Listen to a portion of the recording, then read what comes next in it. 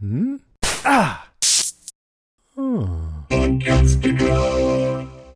I came up with this idea and I started writing it, I was like, what am I doing? Like, I'm a white man. Like, why am I making this movie? It scared the hell out of me. We're just inundated with constant news, media, messaging, social media, and everything has become so extremely polarized. It's like no one really wants to talk anymore.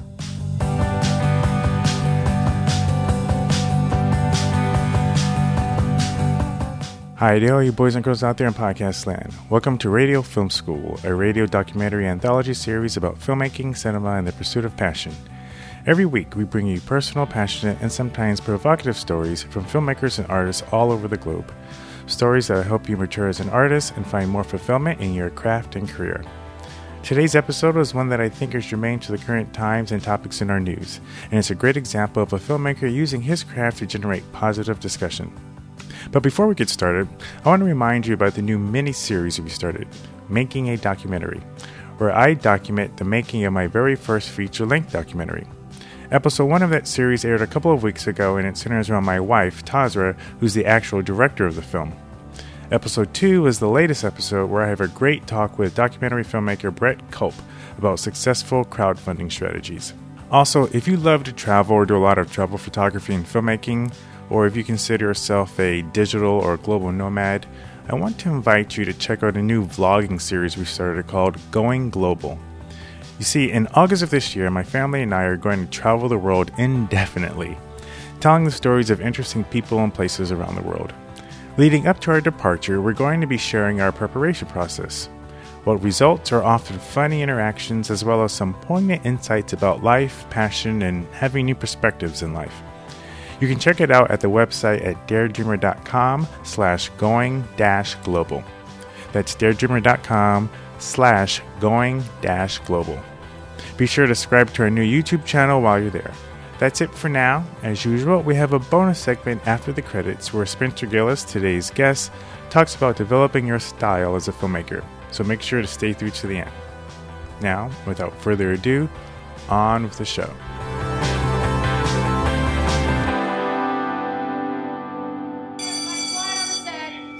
Take 10, marker.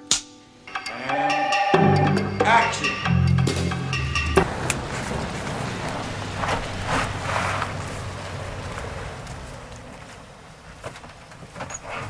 What are you guys doing?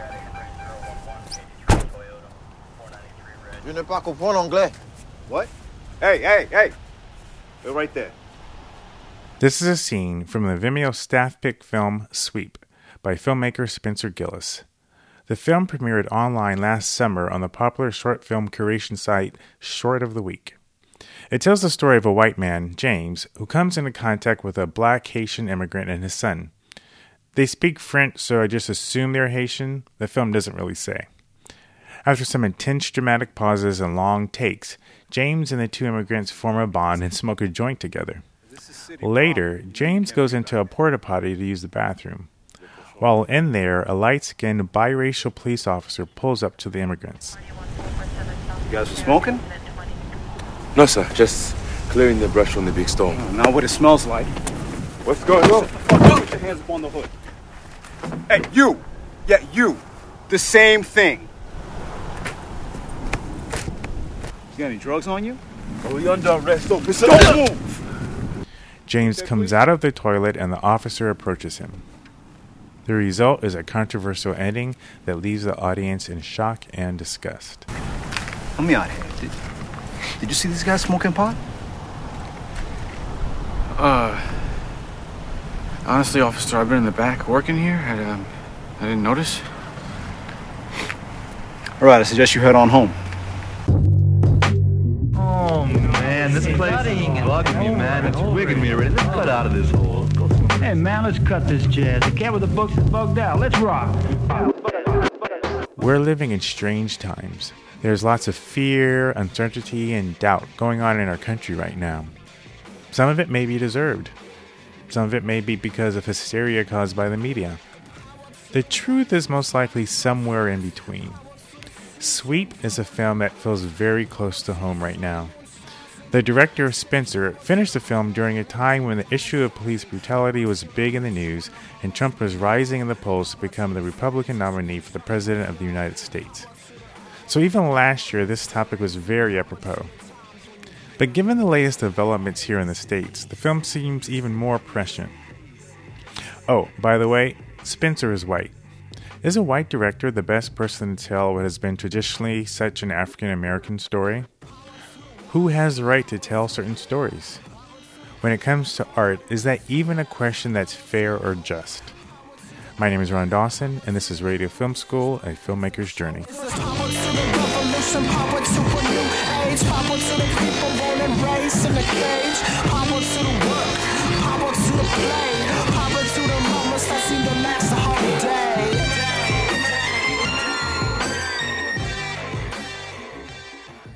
Spencer Gillis works as an 8-camera operator on the Netflix hit show Orange is the New Black.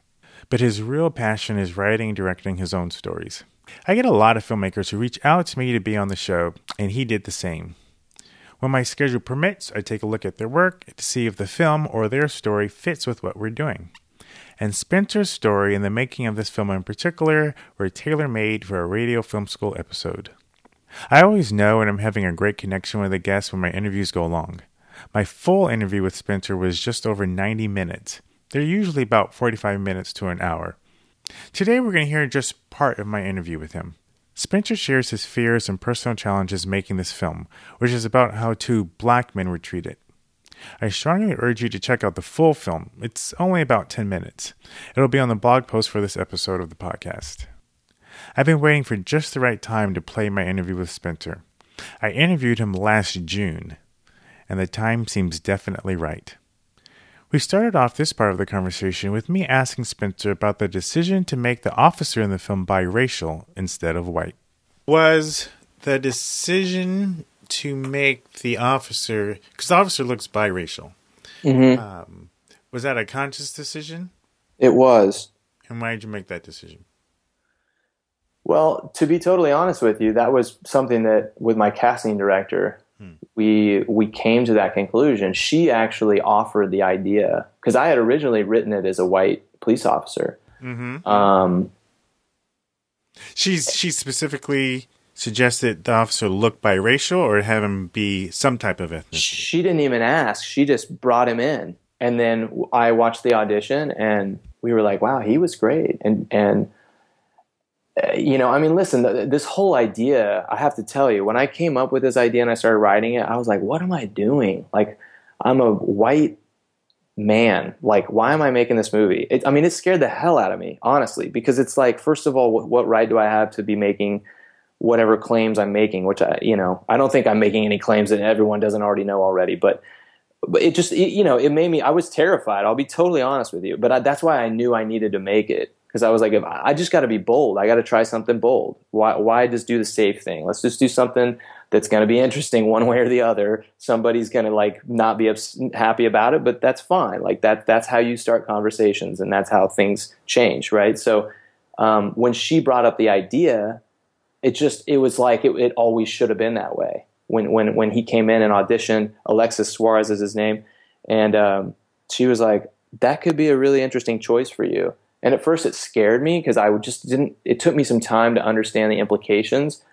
But the more I thought about it, the more it felt like it was the right decision. Because then you start to hint at the idea of institutional racism, which I think, had it been a white cop, it would have been too, I think, overwhelmingly like, it's just a couple of jerks. These guys are a couple of closed-minded jerks. And it kind of almost lets you off the hook a little bit. Mm-hmm. But what I liked about the choice that we made to have Alexis play that part is that it just goes to show you that it's like there's so much more to decisions that get made on an institutional level in terms of training of police officers and how racial profiling, how that whole thing can unfold. And that it's not just, a white police officer is going to be the one that makes a bad decision, that makes something, like takes a situation that gets out of control, like we've seen so many times, right? So right. I just felt like it really complicated the equation, and in a way that was good and interesting and probably truer to life. than if I would have just gone with the easy way, which would have been the sort of like, the classic, white, really scary, bald, probably, and like the classic white cop. And so I'm eternally grateful. Ann Davidson, she's the one that just presented it with me. She didn't even ask. She brought in like 5 or 6 options, and Alexis was one of them. And it just made a lot of sense. And Alexis and I talked about it. I mean, he knew that was part of the role, and that was what we were trying to do. Were the other options also people that looked biracial? No. They were all, because I had written it as a white cop, so I think she kind of followed my lead on that in terms of finding potential actors for the role, but then she threw that in to see how I would respond. Yeah. And Alexis had such a great audition that I was like, I don't need to see anybody else. He's the one. Let's just cast him, Well, I mean, I don't know to what extent she was specifically thinking about the nuance of having a biracial looking officer, but like, had it been like a dark-skinned African-American officer, it would have come across more like, okay, this is, I don't know if you saw Straight Outta Compton, but there's a scene in that movie where, they're beat down by a couple of cops, and one of them is like a dark-skinned African-American cop. And so he comes across as, the sellout, that conflict between black officers and, and kids in the hood. And so the immediate reaction, that's the sellout black cop who's just as bad as the white cops, maybe even worse, because he's like what the tax collectors were in the Bible. Like, they were the ones who were Jews that were hired by the Romans to collect taxes on their own kind. So, had your officer been that, he could have come across as one of those. But because he looks biracial, it's like, he's ethnic, he's probably like half black, half white, and so there's this dynamic of. And I could be overthinking this, because I just, finished doing a documentary about biracial people. But I think even if you haven't, I think there is that you can look at him and see, okay, he's not white. He seems black, but he's not totally black. And to what extent does, his own personal history play into how he treats, the Jean character? Definitely. I mean, it's funny because I kind of, as much as Alexis and I had briefly mentioned the idea, we didn't really mine into it in a way that I was involved in how he handled that. I kind of just left that to him because I felt like there was really nothing I could offer that was going to be true in any way to what he was going to bring. So I was just like, find it for yourself in terms of that issue, because for me, it's like, how am I going to add to that? I don't have any idea what his personal experience would be in his life. So I mean, I brought up the idea that was part of the role, but really we talked more about the character having been sort of like as a youth that he was picked on, and he had a lot of issues with, being like the small kid in class. Right. So, and that was part of the character as well, is just this feeling of like, he became a cop kind of because he wanted that sense of authority. And when his authority gets questioned, he doesn't respond in a way that's very positive, obviously. Well, to be honest with you, and I don't know, I'm curious to know how other people responded. I personally did not have an issue with how he responded, because you established the fact that you could smell marijuana on the guys. And so if a cop comes upon, 2 guys who smell like marijuana, I think it's only natural for an officer to go into heightened mode. For me personally, as I was watching, and I'm sure there are going to be some people who are going to watch it who are going to see him as being just like a jerk cop. But like, if you have reasonable cause right off the bat to know that some people, like if he was acting like that and there was no marijuana, no smell of marijuana, and he's just like treating them like that because, which I guess in the initial reaction, maybe you could argue that's what he does, because from Jump Street, he's kind of jerky to them. But, again, I kind of felt like, if he's smelling marijuana on these guys, then he's kind of justified to be a little bit tougher, I guess. I don't know. Has that ever come up in any of the discussions of the film? Curious. Honestly, a lot of people tend to forget that. I think in the Q&A, because they just sort of, I think what sticks with them is the betrayal.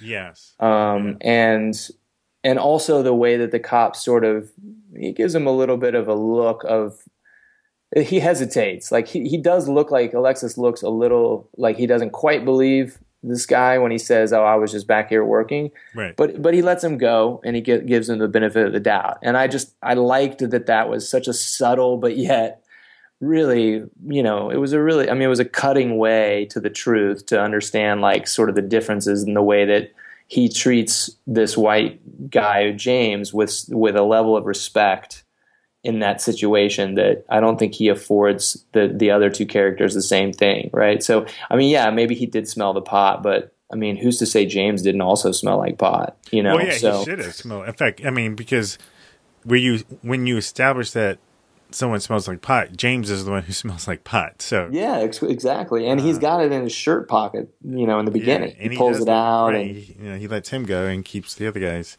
Right. So it's complicated, but no one's really ever brought that up. Most people, I think, feel that he overreacts. The police officer, that he overreacts, and he's way too. He makes a situation when there really doesn't need to be one. Right. I guess my devil's advocate to that would be, it's easy to have that reaction when you've seen everything that's just gone down. Right. But, if you are a cop and you come across this, you haven't seen these guys playing in the lily fields like kids, right? Right. You just see, two guys, one of them smells like pot. And I'm sure there's some racial profiling. I was actually talking to a buddy of mine who's African American, and he's a filmmaker, and he was JD, who's been on the show for a while, and we were talking about this topic in general, and he was saying, there's a lot of bad stuff that goes down in the inner city with cops and whatnot. But even he grew up in Long Beach, where it's really tough, and he's seen a lot of the kind of stuff that goes down, but even he's not 100% against some kind of racial profiling, not specifically any kind of profiling. That's interesting. Because you do sometimes have to make quick decisions. And, right. I think there's a reasonable level of profiling that can be done. And there's a kind of profiling where, if there's a black man walking down the street in a 3-piece Armani suit and you start treating him like a thug, you could say, okay, that's not the kind of racial profiling we're talking about. But, if you're in the inner city and you see some guys and you're in LA and someone's wearing colors that from working that beat represents a particular gang, call it racial profiling or not, from your experience, you can make a reasonable deduction that there may be, gang members and whatnot. So, right. Well, listen, I think you bring up a really interesting point. And honestly, that was one of the impetus. Once I got past this idea of doing a film about fatherhood and I realized I was writing a film about race, right. That was the impetus, was to try to create something that was compelling enough that people would sort of walk away, maybe a little pissed and a little sort of like, that's wrong. Like, what the hell? What did I just watch? But also that they would be driven to want to talk about it with each other, and in a way that it was nuanced. That's what we tried to do, something that wasn't just your simple. Because listen, we have plenty of that, right? We get so much. We're just inundated with constant news, media, messaging, social media, and everything has become so extremely polarized. It's like, no one really wants to talk anymore. Everyone's just so, and it's, it's understandable. There's a lot of emotions. There's a lot of horrible things happening, but just from a distance, just watching things in my news feed, I'm just like, man, this is just, nobody wants to actually talk anymore. They just want to sort of like echo whatever they believe is to be true about the world. And then, like, how do we move forward and like heal or get things done or like change things? And I don't know. That's just kind of what I'm interested in doing overall, like as a filmmaker, is to hopefully create conversations that drive us away from that divisive, polarized nature of the world that we're living in at the moment. Mm-hmm. And because honestly, and I know this from a personal experience politically, just from sitting down with people that I grew up with and the kind of politics that, if I see on Facebook stuff that they post, I'm just like, wow, this guy's gone off the deep end. But then when we sit down and we actually talk the nuts and bolts, we're actually not as far apart as we think we are. I mean, some things maybe, but a lot of things not so much. So I guess it's just kind of like a matter of finding a way to connect with other people. I mean, that's kind of why I want to make movies, is to be able to let people connect. And in a time when conversation is kind of at its minimum, I think, compared to what it was maybe 15 years ago, real substantive conversation. So that's kind of what the whole point of it for me is, hopefully, which is why I'm not really making films that are just, purely meant to be consumed as entertainment. I mean, I'm trying to, hopefully they're entertaining enough, but it's more about challenging you and, making you kind of come away thinking about your own person and your own instincts and maybe what you might have done in that situation. My dignity, yeah.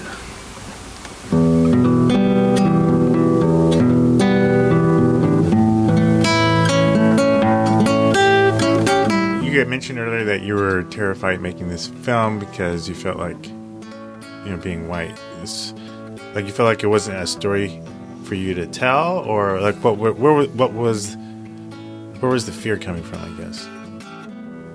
I mean, I knew right away that it was just going to be a really hot button issue, so that scared me. I guess I just didn't know that I felt that I had the kind of authority to tell the story, and that's why I told it in the way that I did. Honestly, that I told it kind of from this guy, this white perspective, because we honestly don't see a lot of films that do it in that way and do it in a really truthful way, mm-hmm. where it's they don't end up being the good guy that sort of teams up. It's he does the wrong thing, and it's a shame, but that was the only way I knew I could make the film and have any chance at having a way to talk about it and have it come from a place of personal, genuine kind of life experience, because I had a couple people, when we applied to Sundance and we didn't get in, and another friend of mine who's gone to Sundance a couple times talked to me about it, and he was he was kind of boosting me up because we hadn't premiered yet at any festival, and I was pretty bummed out about it because I was so proud of the film. And he was like, it's a good film, it's really interesting, don't worry. But he was like, but these are some of the things that maybe they were thinking about, why did you tell it from the white perspective? And that was my answer, was just I couldn't have told it any other way, and felt comfortable that I was being true to my knowledge of the world, But it was scary because, I mean, it still came off as do we need another white perspective on this? Ultimately, that was kind of what I was nervous about. But, mm-hmm. But I took the chance, and I'm glad that I did, because I do think, whether I see it or not, I do think that there's people that have been affected by it and have at least had a conversation about it. It's funny, we premiered the film in Cleveland International Film Festival. And I think that they thought I was a black filmmaker because they programmed us in a block of films that was by all the directors were African American. Oh, yeah. And I was the only non-African American filmmaker, but I don't think they knew that. I mean, they just programmed the film, and it had to do, I think it was called African Diaspora, mm-hmm. or something like that. And so I was super nervous about it, and it was a predominantly African American crowd, but I was like, this is why we made the film. This is perfect. There's no better way to show this for the first time.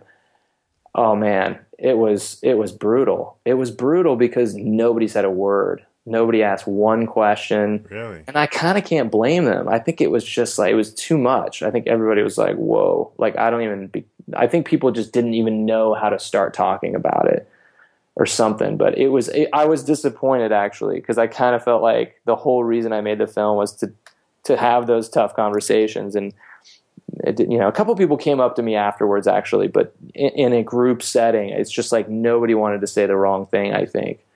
And it was just silence. There was one other filmmaker, and he got all the questions, and nobody asked me anything. Well, really, like on the panel, there was only one other filmmaker? Yeah, it was just because it was a group of shorts, and there was only one other filmmaker that had attended. Oh, got it.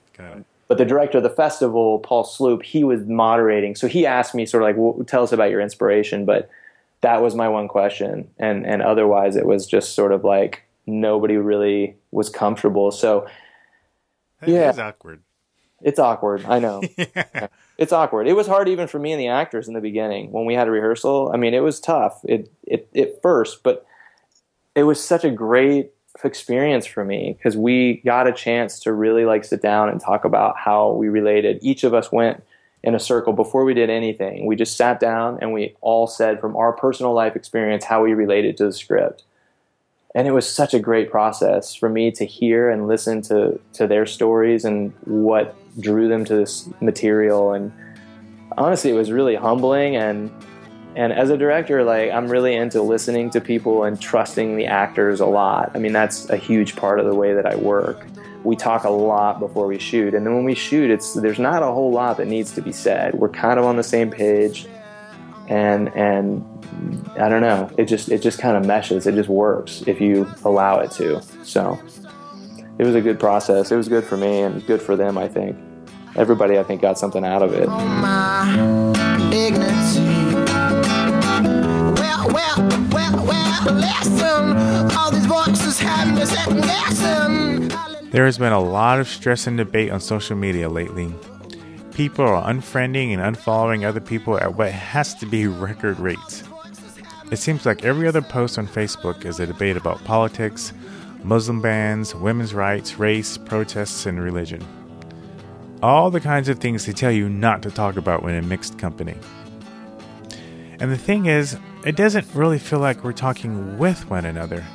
It feels like we're talking at each other. And I have to confess, I know I've contributed to the talking at part. But sometimes it's really hard to listen to an opposing side with a genuinely open heart. Do you ever feel like that? Realize these voices come from within.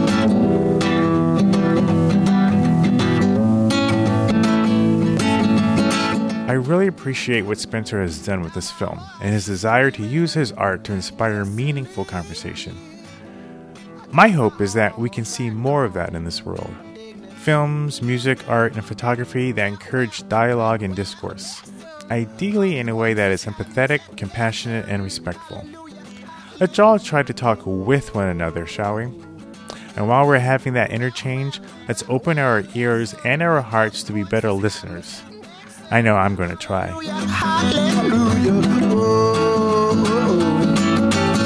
Be sure to stay after the credits for a bonus segment where Spencer talks about what it takes for a filmmaker to develop his or her style.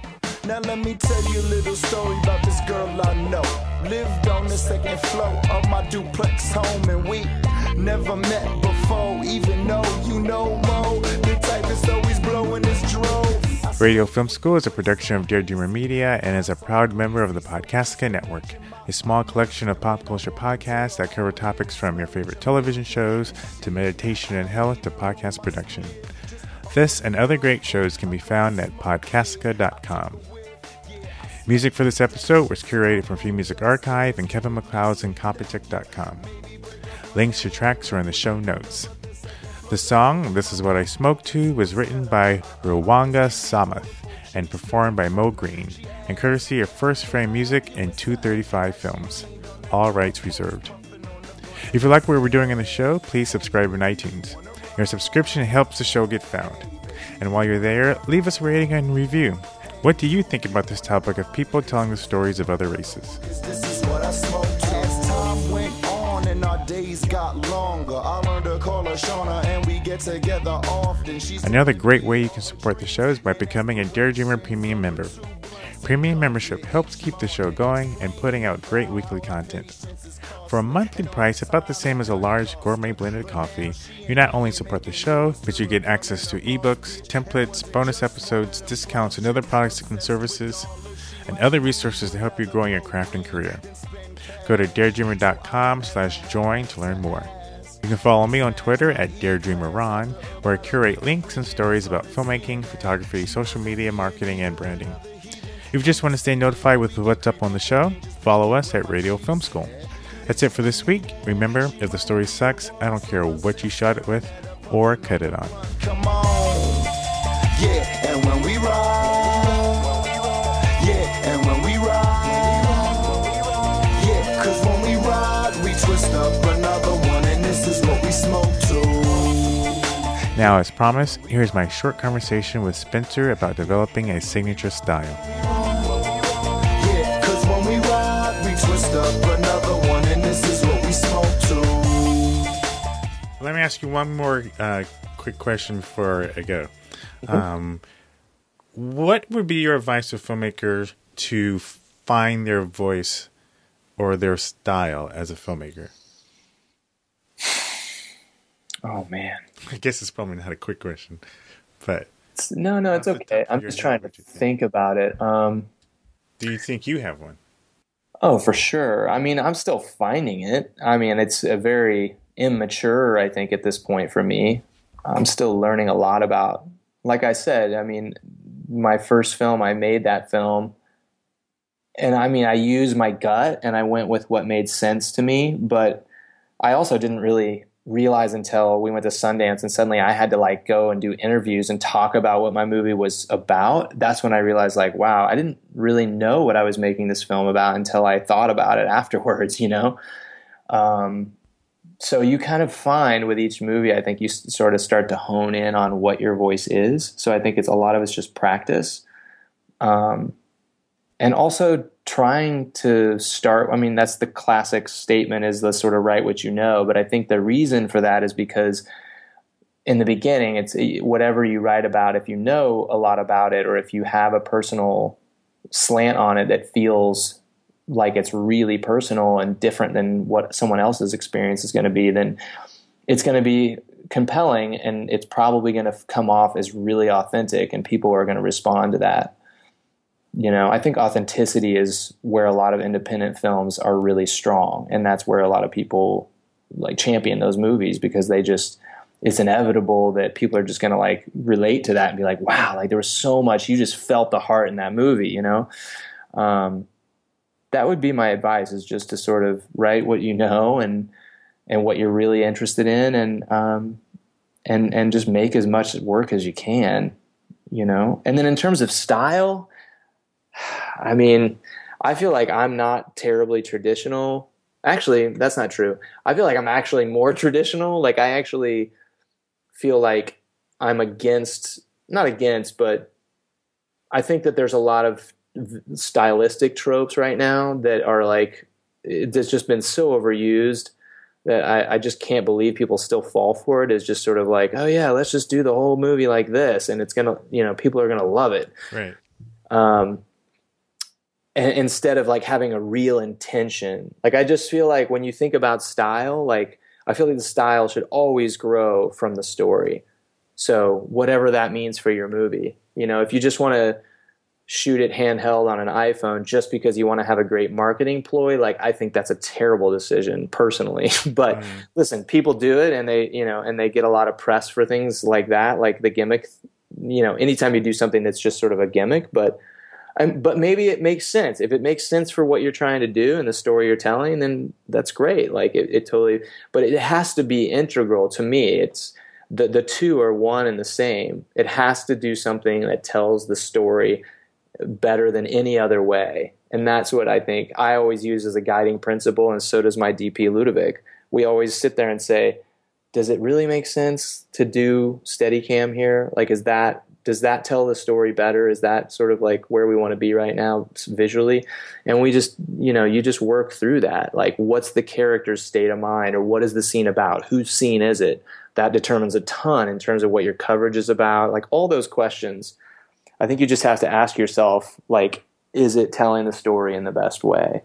And if the answer is no, you know, then you have to drop that shot. As much as you want to do that cool shot and do your homage to whatever director, you know, it's like, it's wasted time, because then in the end it's not going to cut right, because it's going to be an off-the-wall shot from under the table that doesn't match anything else or whatever it is you do. And then you're like, well, we either put it in the film and it doesn't match, or we cut it, and then you spend all that time doing that one shot that you just knew you were going to cut anyway. Yeah. And you could have been spending time on another, take, or let the actor do another take or whatever it is. But yeah, I just think your style just has to grow from your narrative and your characters and what makes sense for that, that tone and that state of mind.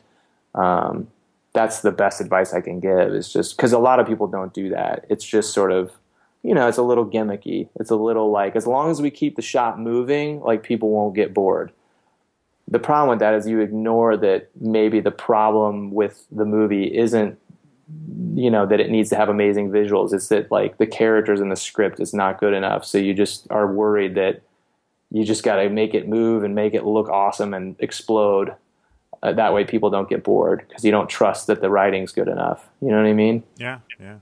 And I think that's what the problem, honestly, personally speaking, I feel like that's what a lot of the Hollywood films that disappoint me, that's kind of what they fall back on. It's just sort of like, we can make it really exciting and visually just incredible technically, but like, that doesn't really do anything for you if you're not connecting with it as a human being, Mm-hmm. At least for me. Yeah, but no, absolutely. I look at it, I think, maybe a little differently. Because a lot of the stuff I want to do, like, I don't feel like it's extremely uncommercial, but it's definitely not commercial in the scheme of Hollywood, and that makes it hard to get movies made, Yeah, for to sure. get funding. Yeah. So you're listening to Dare Dreamer FM, the sound of creative expression. Hmm? Ah! Oh.